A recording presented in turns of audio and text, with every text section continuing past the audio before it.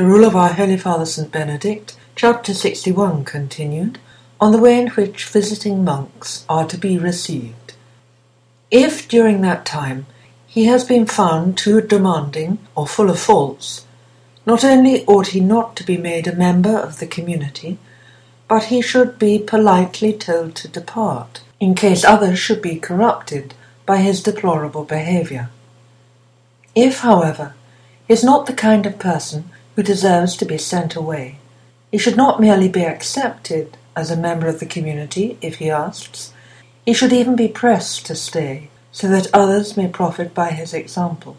And because, wherever we are, we serve under the same Lord and fight for the same King.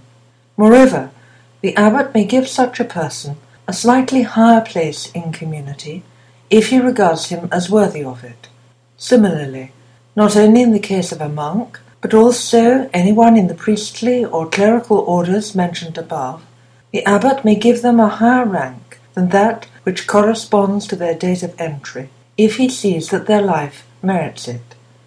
The abbot must be careful, however, not to receive into the community a monk from another known monastery without the consent of the monk's abbot and a letter of recommendation, since it is written, "Do not do to another what you do not want done to yourself."